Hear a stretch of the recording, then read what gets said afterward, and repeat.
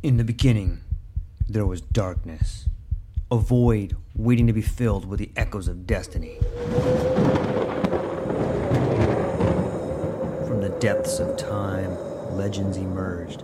Heroes forged in the fires of adversity, their stories etched in the fabric of eternity.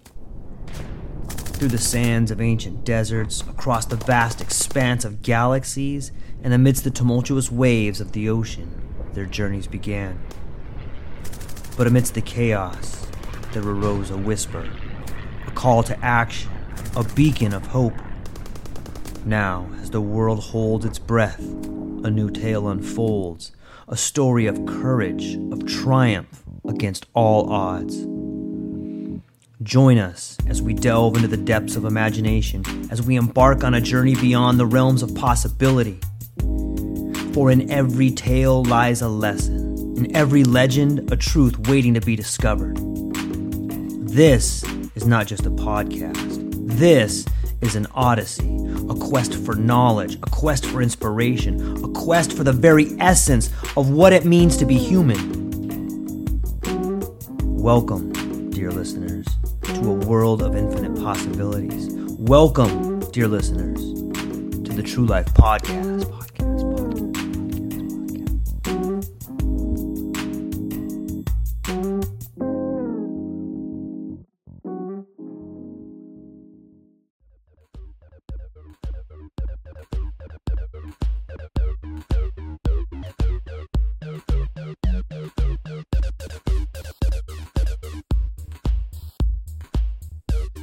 Hello there, my friends.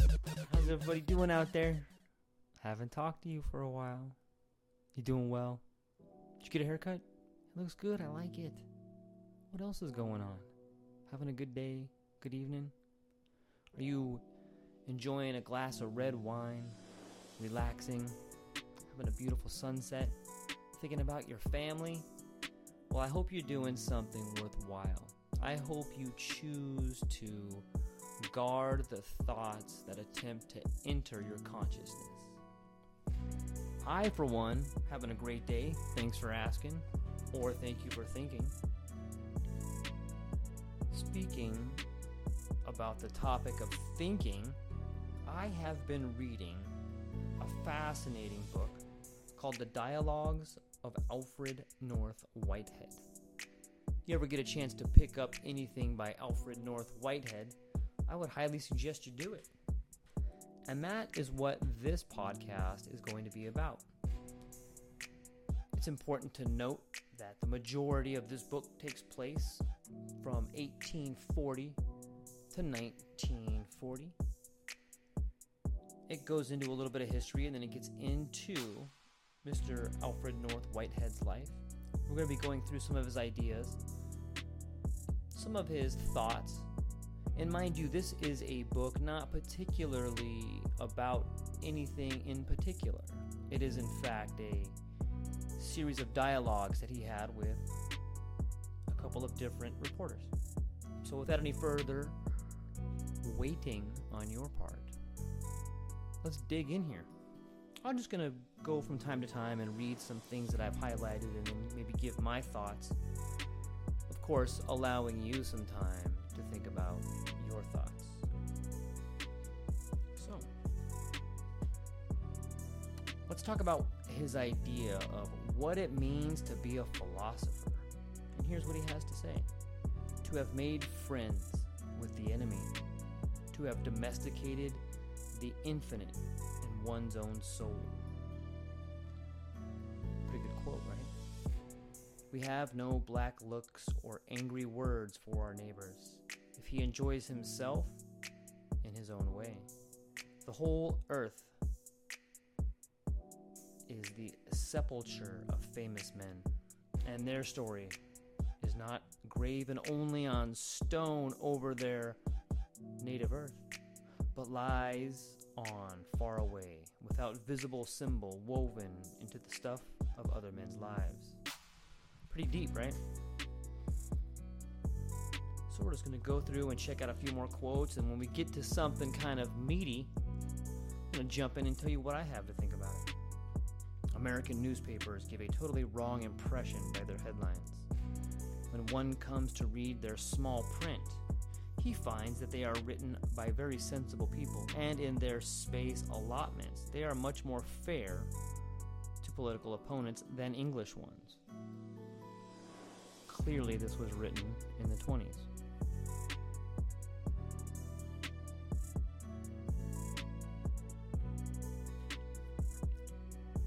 Here we go. On the creative arts.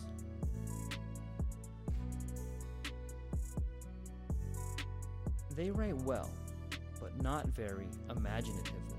American students are less well informed, but more eager to learn. English boys are less eager, but more informed. The American boy knows less about what interests him more. The English boy knows more about what seems to interest him less. Interesting. I always find it fascinating to learn about different cultures. And not just by reading a book, but hearing about the perspective of other cultures from people's point of views. I think the English versus the American culture is fascinating to hear and learn about, especially from a gentleman like Alfred North Whitehead, who was, prior to coming to America, I would say part of not the aristocracy, but higher middle class in England. And you get an idea of the English gentleman and what it was like when he moved over here. It's a fascinating book, and if you guys get an opportunity, I would hope that you read it. I'm going to try to stoke your curiosity by getting into some other stuff that he talks about here.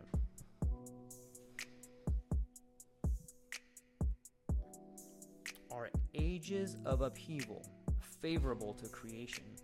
I fancy they are, if not too prolonged and too violent. I think that out of great chaos can come great creation. In fact, only out of chaos can come new ideas. Without chaos and without the tearing down or the great angst. Is it angst, or how would you describe it? Like, if you think about things right now, you could make the case that chaos is moving in on our society like a thunderhead, like a storm, clouds gathering, getting ready to pour down on us. But we need that pressure sometimes. I often wonder sometimes if, as chaotic as it is, as crazy as it is right now, that nothing can be done except to face the chaos coming towards us. And while it's easy to lay blame or say it's Biden or Trump or lazy people or capitalism, whatever you want to throw out there, it seems to me that it's unavoidable and that there is no solution. There's just these periods of violent upheaval where we as a species need to not only face but become the catalysm. Like, we must destroy some of the old ideas so that we can have new ones. You could argue that things were so well for so long and we maintained it. I was thinking a good way to look at our environment right now. Let me give you an example. I was out in my garden, and I don't have a big garden, but I like it and I think it's really beautiful. And I have these gardenias, and if anyone has gardenias or has ever smelled a gardenia, it's just this lovely smell of like divine, like it's hard to explain. However, let me try it again. Imagine a brisk, light vanilla with a little bit of that sea mist. You know how the ocean smells, like a little bit salty? Imagine that mixed with like a warm, kind of a sweet aroma of a warm vanilla. And that's kind of like how the gardenias smell. And you can begin to smell the gardenia as it begins to bloom. And the life cycle of it is maybe a week. And so you'll see the bud, and then it opens up, and this beautiful flowers, just this beautiful white flower that looks like a pure white wedding dress. And it has this unbelievable fragrance. And the green bud gives way to the white flower that gives way to the petals reaching out for the sunlight. And then on day 4, you can begin to notice the edges of the flower beginning to kind of brown a little bit. And the fragrance is, while still noticeable, nowhere near as potent. And then day 5 becomes a little bit more brown. Day 6, it begins, the wilting continues, and it's all kind of shriveled up, and in about a week it falls. Now there are things you can do. You could cut that flower off and put it in a jar and use some additives to keep the flower alive longer. But at that point in time, you've cut it off the tree. And I think that metaphor of the gardenia bud giving way to the flower, its beauty and its aroma, and flowering in all its glory, and then wilting and dying. That's the cycle, not only of a flower, but of our life and our societies. And I would argue that that's kind of where our society is right now. I think that the edges of the gardenia have been browning for a while, and the chaos in the streets is the symptom of decay of our society. And it's sad to see it, but it's also really beautiful.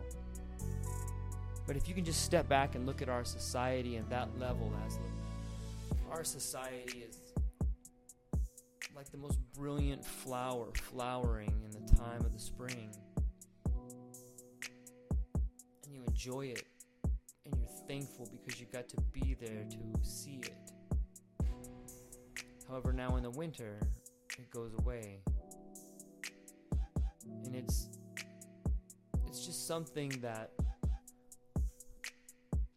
it's beautiful. Like the destruction, even the destruction of it. I know I think that's the wrong word. It's more of like the decay of it.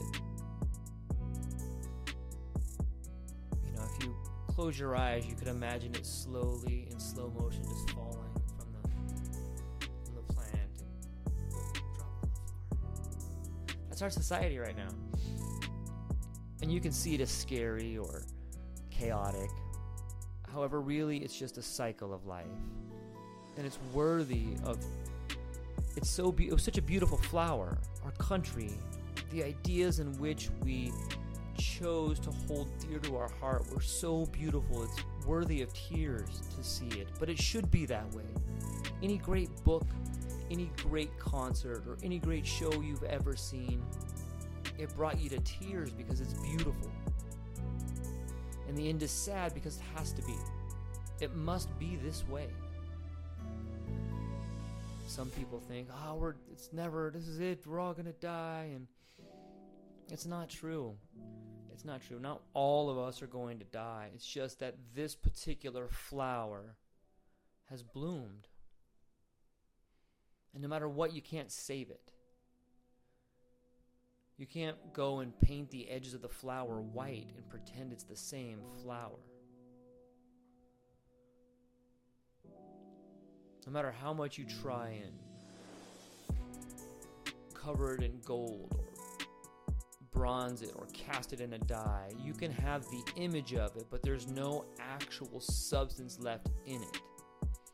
And that, you know what I mean by that? Like if you drew the flower, it would look beautiful, but it wouldn't have the fragrance. If you sculpted the flower, You would have the image of the flower, but it wouldn't be the flower.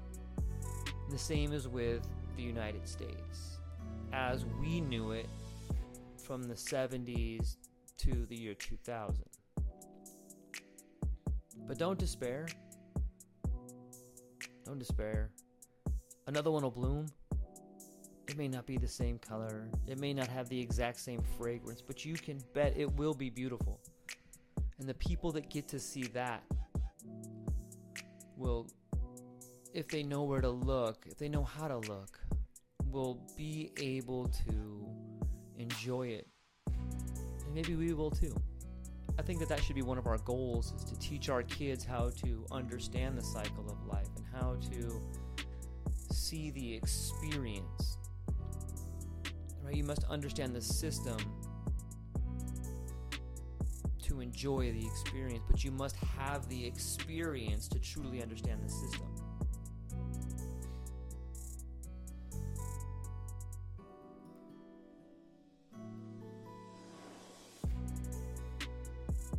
So yeah, that's what I was thinking about, the ages of upheaval favorable to creation.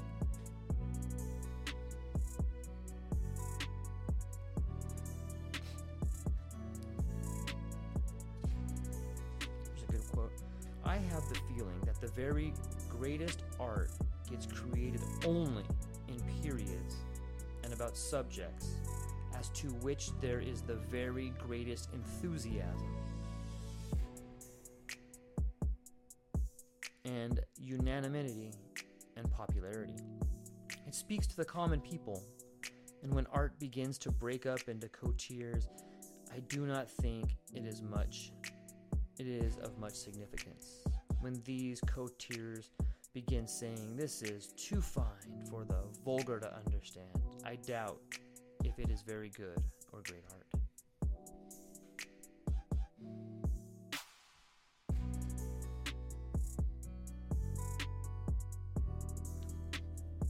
The question arose whether science or a scientific age was hostile to poetry. I think if some of the great poets had lived in our time, they might have been not poets but scientists. Shelley, for example, I think it quite possible that he could have been a chemist or physicist. Interesting.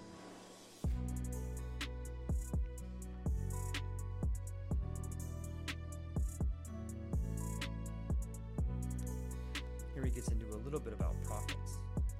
It is in his essay on Carlyle. He says Carlyle had a low opinion of artists and would have preferred to be remembered as a prophet. Now, to be a prophet, one must have 3 qualifications: a loud voice, a bold face, and a bad temper. That's pretty funny.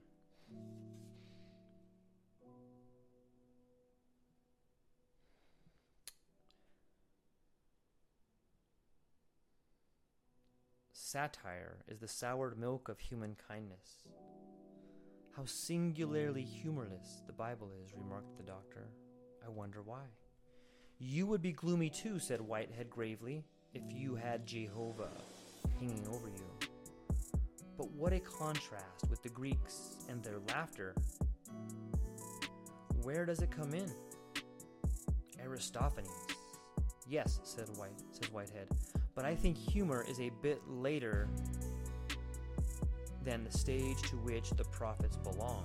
I think humor is a later thing, and Aristophanes is a bit special. Is there any or much humor in Homer? Yes, said Whitehead. And when writing is new, men do not set down what they regard as trivialities and mischances. They do regard as trivial even now in primitive tribes. Some of our fellows who were out in Africa during the war tell of how the locals went down to a stream for something and came back roaring with laughter. What was the joke? Why, a crocodile had suddenly popped out of the water and snatched one of their fellows off. One of their fellows, mind you. This came as we were rising from the table. A spring shower was falling. It could be heard making a musical patter overhead for the living room roof, like that of the study, carried on oak beams stained black with white plaster in the intervals. When you were speaking at table of Lytton... When you were speaking at the table, said Mrs. Whitehead, whom the return to the living room had brought back into the conversation, I wanted to quote those verses by Mrs. Wordsworth of Lady Margaret Hall. If all the good people were clever, and those that are clever were good, this world would be nicer than ever. We dreamed that it possibly could. But it seems as though seldom if ever do the two hit it off as they should. The good are so harsh to the clever, and the clever so rude to the good. That is beautiful. Let's check that one out again. If all the good people were clever, and those that are clever were good, this world would be nicer than ever. We dreamed that it possibly could. But it seems as though seldom if ever do the two hit it off as they should, for the good are so harsh to the clever so rude to the good. Then should clever portray painters, asked Mrs. Nichols, flatter good but stupid and perhaps homely sitters?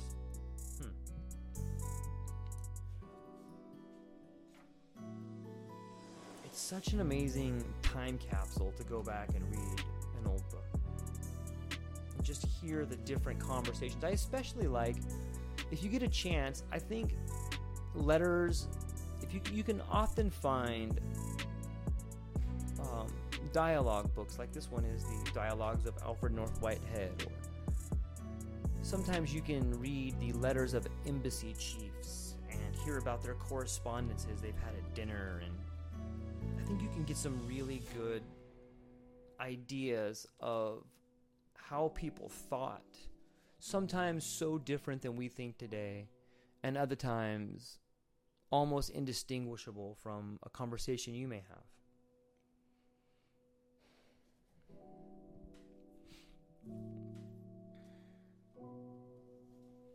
Is there anything in spiritual law to compensate the truly fine pianist for 2 concerts a year, as against the professional showman's virtuoso's 200? I am inclined to think that is one of the permanent tragedies of life, said he, that the finer quality doesn't prevail over the next less fine.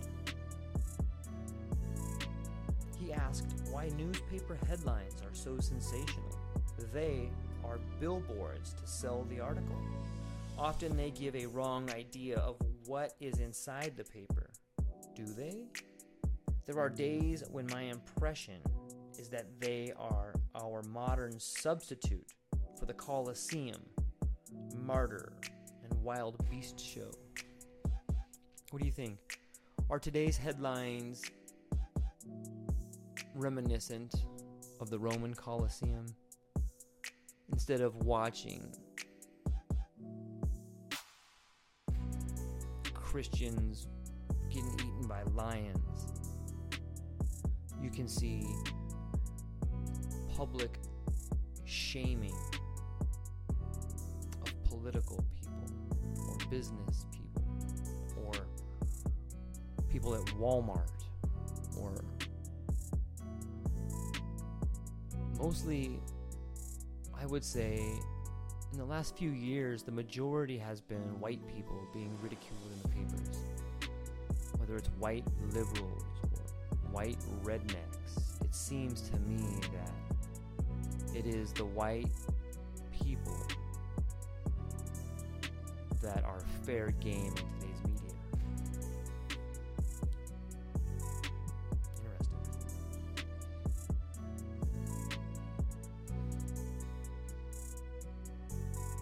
Here's a little bit on class. In England, owing to the difficulty of individual talents finding their way up through class strata, people stay with their class, bring their class along, and we have a labor movement ably led by working class men, so ably that in 1924 and again in 1929, when we had labor governments, they were well qualified to carry on all the ministries of empire, including foreign affairs. Our labor movement is still a long way from that. Yes, and isn't that one reason why your exceptional talents can rise rapidly through the class strata, said Whitehead. They rise, but they leave their class behind. Thus, English aristocracy is creating a genuine democracy, and American democracy is creating an aristocracy. I think I talked about this in a video I did a while back. I think it rings true today. You know, when you see people in working class neighborhoods, or when you see people, let me rephrase that. When a leader comes from a lower class environment, when there is a minority leader, when there is a leader from a working class environment, usually those leaders rise and they are given the backing of their community, the financial backing, the support, all that comes with being a leader. And those leaders fight and begin making gains for their community. However, after a while, those leaders are taken out of the community. They trade in their time. They trade their classes. They're given a hand up into a more recognized position. They're given a chance to become part of the ruling class as long as they are willing to somewhat denounce the environment in which they came from. Does that make sense? Like if you look at, say, Kaepernick or LeBron or Dr. Dre, or I'm thinking specifically from the African American communities, where here's these people that could be phenomenal civil rights leaders. And to be clear, I'm not judging them, I'm just throwing these examples out. Like if you live in this inner city that's not a very nice place to live, definitely not a nice place to have kids in, when you get the opportunity to leave that community, you're going to. Right? Regardless of what you say about, well, that's where I learned how to be street smart. This is where I learned how to have all my ideas about fighting, or whatever rationalization you want to use for what you were taught in that community. You're going to leave it, right? You're not going to stay there. Oprah doesn't stay. No one stays in those communities, even though a lot of them used the energy in that community to become leaders in that community. Given the opportunity to leave that community, you'd be crazy not to leave. And that's what keeps those communities in poverty, is that the people that do have the ability to lead that community out choose to turn their back on that community when they're given the options of, hey, why don't you come and do this instead of being down there doing that. And I think that's just human nature, whether you're white or red or black or brown, or that seems to be, at least in our country. According to Whitehead, he talks about how the class system is different in England. You're born into this class, you stay in that class. You have the House of Lords and the House of Commons. And I would argue that we have the House of Representatives and the Senate. Right? We can talk about how we vote for people, but all you need to do is look at the last few elections and popular vote versus electoral college and voting machines, and you realize that the level of corruption is increasing and that our system is in fact becoming more of an aristocracy.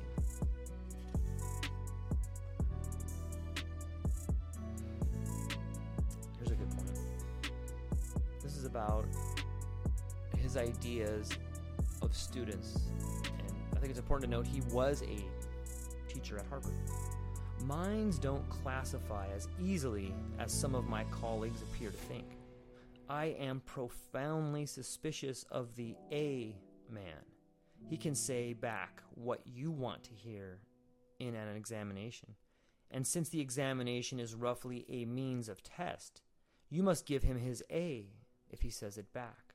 But the ability not to say, the willingness to give you back what is expected of him, argues a certain shallowness and superficiality.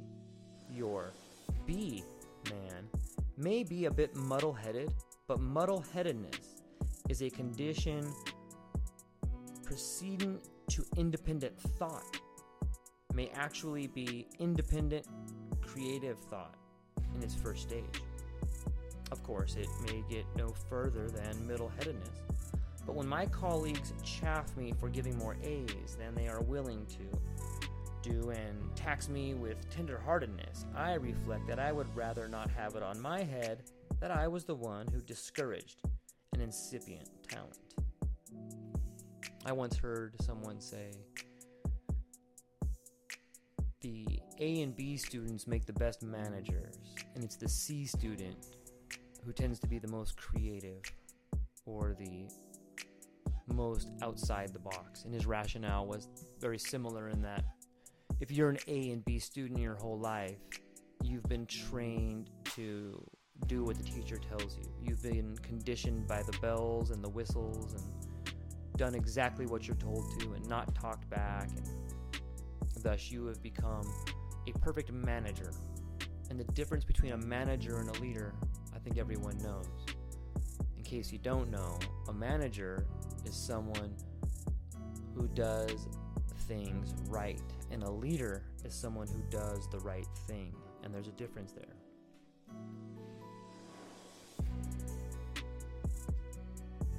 Here's a good quote.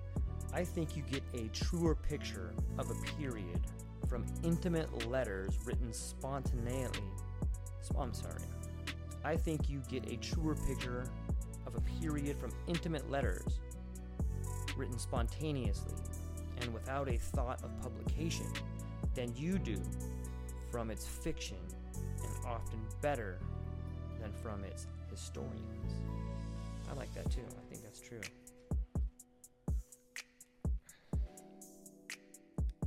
How about the idea of enthusiasm? We were talking about enthusiasm, how the tendency around here is to frown it down. Nothing great or new can be done without enthusiasm. And he has plenty, and this community never damped it down. But he comes from the Midwest and can't be understood without that fact. He said he thought that, beginning in colonial times, the outgoing people who found the atmosphere of the Massachusetts Bay Colony a bit oppressive moved on to Connecticut and Rhode Island, Hartford, New Haven, Providence, and that in turn those who found Connecticut a bit slow moved on after the Revolution to the Western Reserve in Ohio, where he came from, and he said he had picked up further footprints of this long trek in Bloomington, Indiana, and somewhere else on out in Iowa. I think that was it, said Whitehead. The vivid people keep moving on, geographically and otherwise, for men can be provincial in time as well as in place. What do you think about that? Think about the term, that person's very outgoing. I think it says it all. That person's leaving. That person's very outgoing. They're willing to go out. I like it. I think that there's something there. Think about your ancestors. If you live in our country, you have immigrated at some time, probably. Have you moved on from the town in which you lived? Do you feel a common bond with people that seem to be always traveling or leaving their family? When you look at your family, do you have brothers and sisters or cousins who have lived in the same area for the entirety of their life? Or do you have some family members who have been dispersed around the nation? Interesting to think about.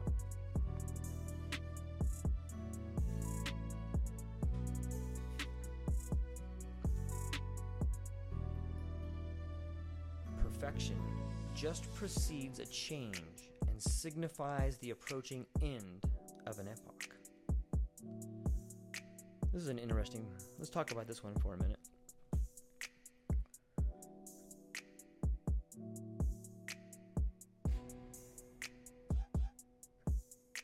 Thence, the talk moved to the Yankee clipper ships in the 19th century and the Gloucester fishing schooners in the 20th, having each in their turn reached a culminating point where they were works of art, only to be superseded, the clippers by steam, the schooners by the internal combustion engine. As I remember, said Whitehead, perfection just precedes a change and signifies the approaching end of an epoch.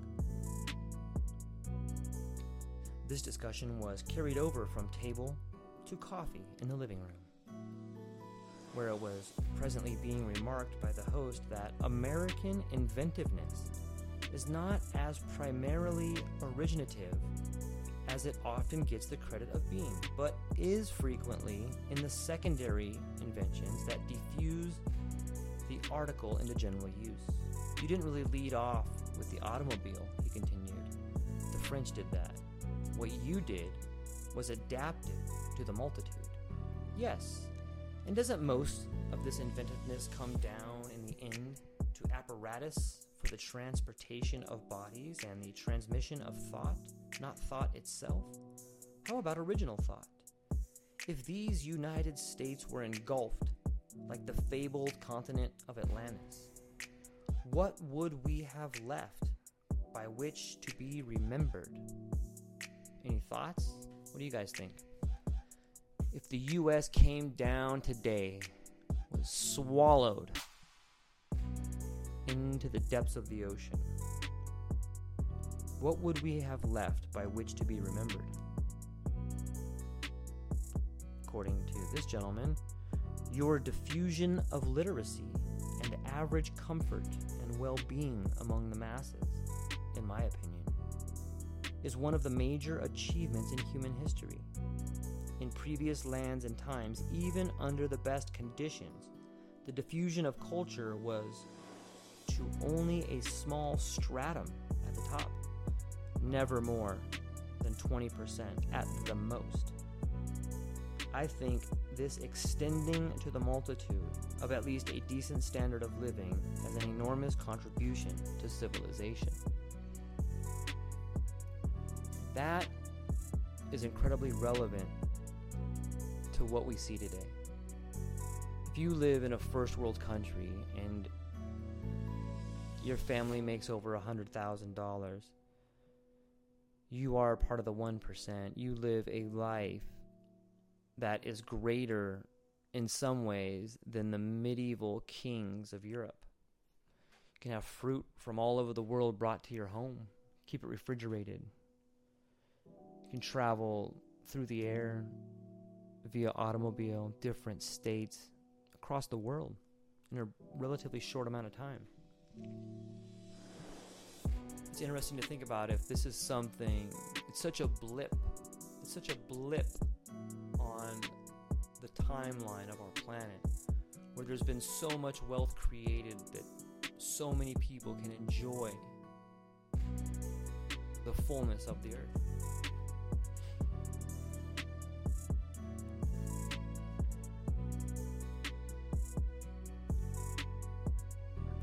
The reference to Egypt here. The Egyptian priest in Plato's story told Solon, "You Greeks are only boys." The point is, they did it on their own, and like America, they were rather violent. That's interesting to think about, right?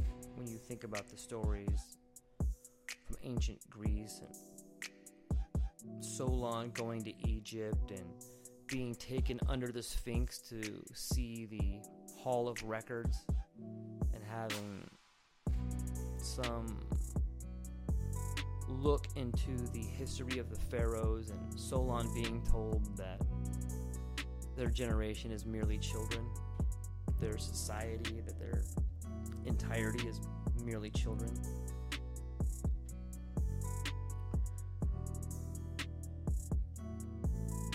I question the value to the average student of digging out the niceties of meaning from the texts. The Greeks themselves wouldn't have done such a thing. And when Greek scholars tell me yes, but what our author really meant was, they aren't helping along the thought. They say any other method is anachronistic. I'm not sure, but the true anachronism is the other way around. This backward-looking traditionalism came in at the Renaissance. It wasn't Greek. My own department, philosophy, has been especially a sufferer from it. That is why I have attempted to invent new terminologies for new concepts. There is a jargon of thinking which gets in the way of thought itself. It is as bad as the archaeologizing of American art. In the great period of Renaissance painting, the princes bought pictures that were being painted then, not centuries before. If your millionaires would spend their money not on collecting old masters, but on contemporary paintings, your American art would have a better flourishing. I think that is actually something that could be extended to not just art, but also any sort of commodity or any sort of thinking. Like, I can understand when societies get in trouble looking back to a time when in fact things were better and trying to find out what it was about those times that made it better. However, investing in relics instead of investing in the future seems to me to be a recipe for stagnation.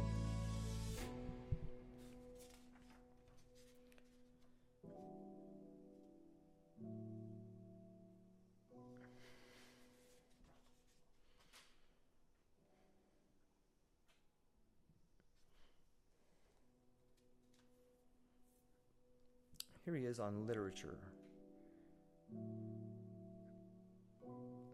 That is its difference from Europe. In England, I think after The Tempest got itself written, let us say after 1610, the vivid and sensitive people, the artistic type, got their satisfaction no longer out of the aesthetic creation, but out of religious experience. At least for the next 50 years, you will notice a distinct falling off in art, architecture, and poetry. Until after the reign of Queen Anne. The literature is good, even work of genius, but not as good. The architecture has elegance but lacks power. Now, I think religious experience lacks something which is got out of artistic expression. It stirs, but it does not soothe. Perhaps it is that it lacks the intellectual discipline of artistic expression. When people watch a gorgeous sunset, for example, they are excited, but they are also soothed. And when you add to this the element of order, which the artist introduces into his creation, which must also be grasped by the enjoyer, there is mental effort required and cooperation with the artist in order to produce the effect. that's a fascinating thing to think about, right? If you want to create something that is truly able to transcend, then you must create an expression that has both elegance and power. Something that we can see in nature, like the sunset, that is. You're excited to see it, but you're also soothed. You know, think about a sunset. It's just this unbelievable power source, slowly, gently giving way, sinking into the ocean. It's amazing, right? It's really beautiful. If you close your eyes, you can probably imagine it. What other concept can you think of that combines the burning sensation of the sun and the soothing, healing power of the ocean, merging into one? That, my friend, if you figure that out and you're able to provide that experience for someone to view, will make you and your idea transcend time. What do you suppose is the difference between religious experience and aesthetic experience, which seems so often to make the second, a response to an art form or to aesthetic feeling, so much more wholesome? I should say it was just that. Aesthetic experience soothes as well as excites. Religious experience is more apt to leave one suspended in midair, the emotions aroused but not satisfied. In science and the modern world, I have dealt with the necessity of irreverence. He got down the volume from the shelves and found the passage in chapter 13, which we read aloud together. Is it that nothing, no experience, good or bad, no belief, no cause, is in itself momentous enough to monopolize the whole of life to the exclusion of laughter? Laughter is our reminder that our theories are an attempt to make existence intelligible, but necessarily only an attempt, and does not the irrational, the instinctive burst in to keep the balance true by laughter. Oh, that's classic. Right? Have you ever just been balls deep in an idea or in an argument or in, studying something and believing you're an authority figure? Or have you heard someone do that? Like, this is what it is. I am an expert. I am an authoritative source on this. Sometimes the more you can clearly see through arrogance. And that is funny too. It's funny when someone is incredibly arrogant and cocky and they're proven wrong. Like, that just makes everybody laugh. Not because it's a bad person that's arrogant, but because we all make that mistake. We all sometimes think we know. And on the flip side, it's almost painful sometimes to see somebody who thinks they know, but they don't. Right now, we've traded arrogance for ignorance. And there's a time for laughter in both of those cases. I hope that when you think about that particular section, it allows you to laugh at yourself. I know, man, I do so many dumb things. I always think I know things, but then I just find myself laughing like, no, I don't. I don't know that. But it's also ammo for your conversations too. When you hear people talk and they're so sure about things, then you can just ask a question where you could maybe...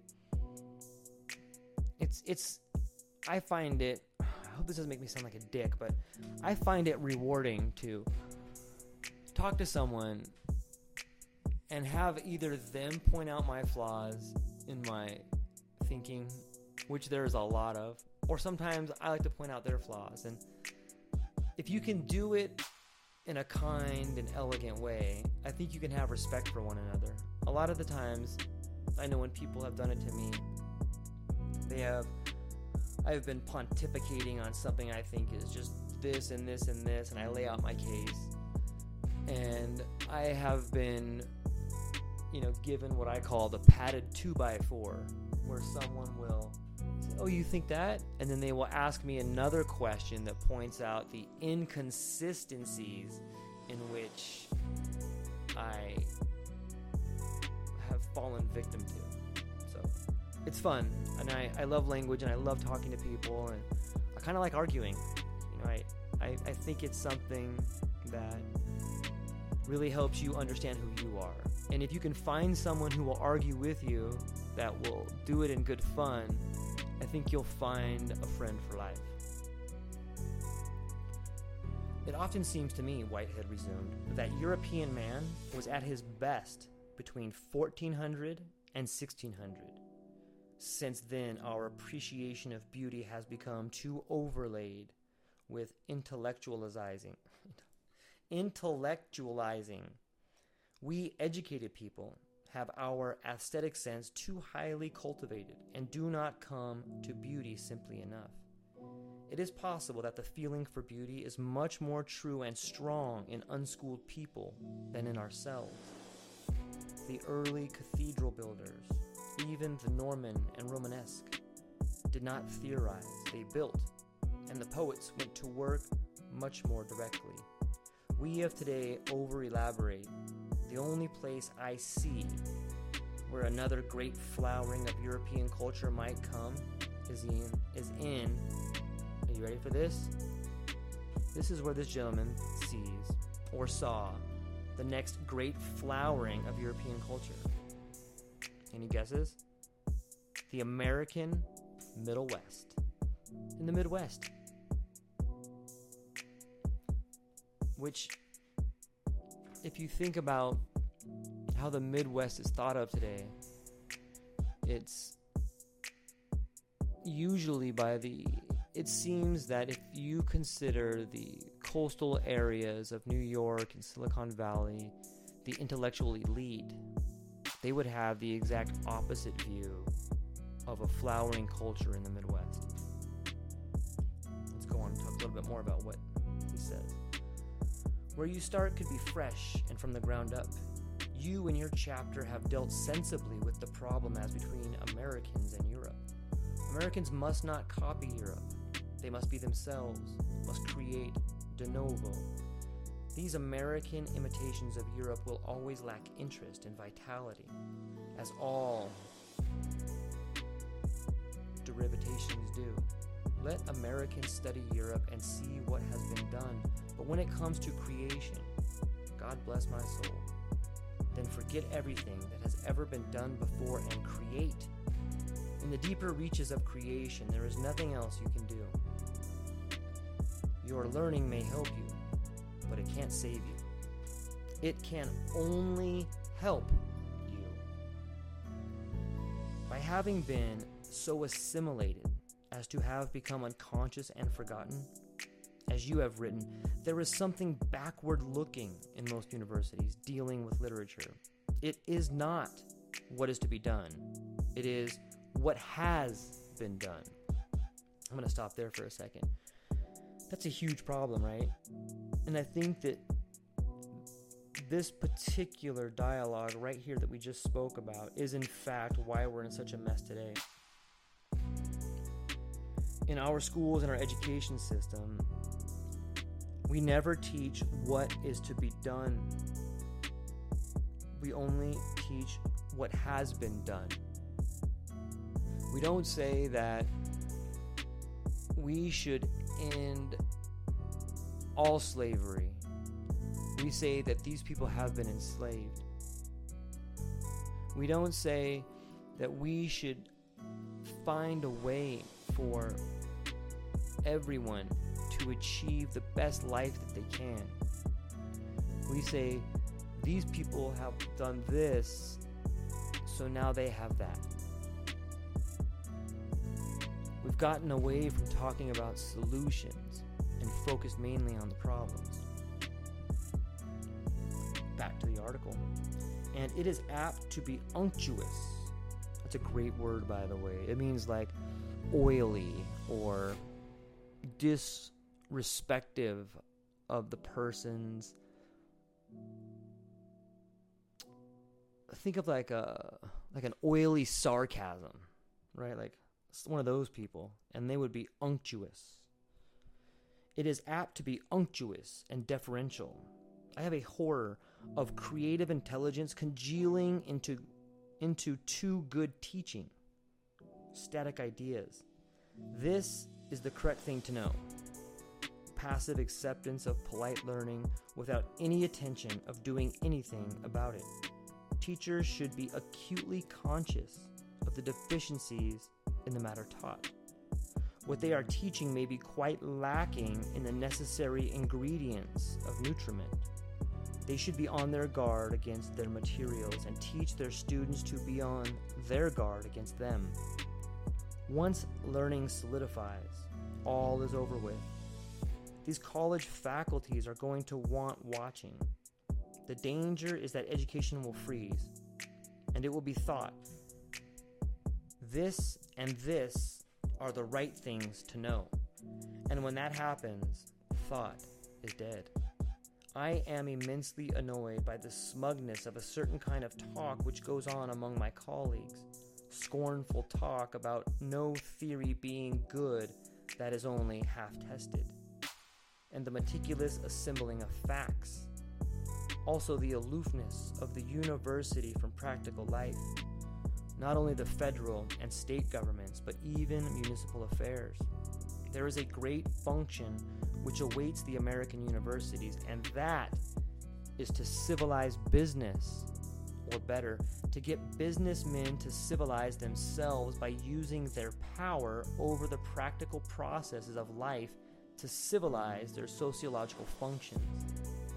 It is not enough that they should amass fortunes in this way, or that, and then endow a college or a hospital. The motive in amassing the fortune should be in order to use it for a socially constructive end. Wow. I'm willing to bet they don't teach that in any business school.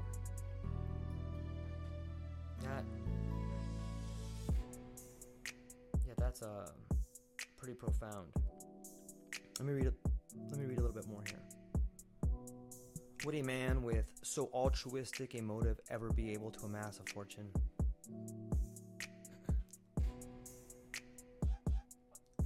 It would probably be given away as fast as he amassed it.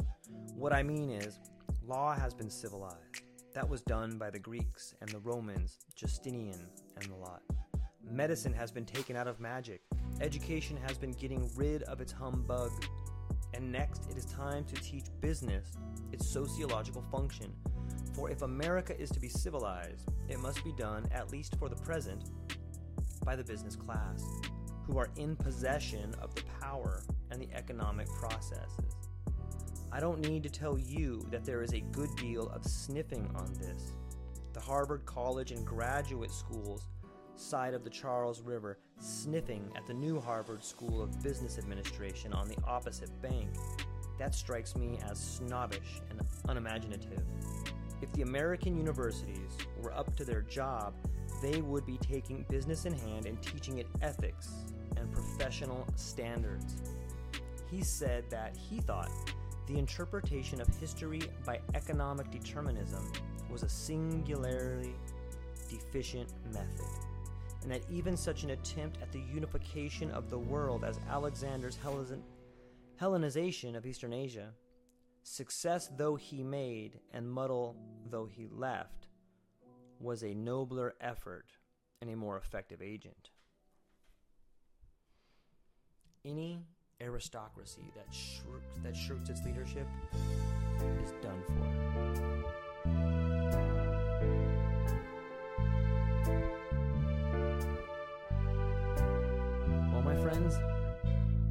that's about an hour in right here. So I don't want to make it too long, but I will catch you tomorrow, my friends.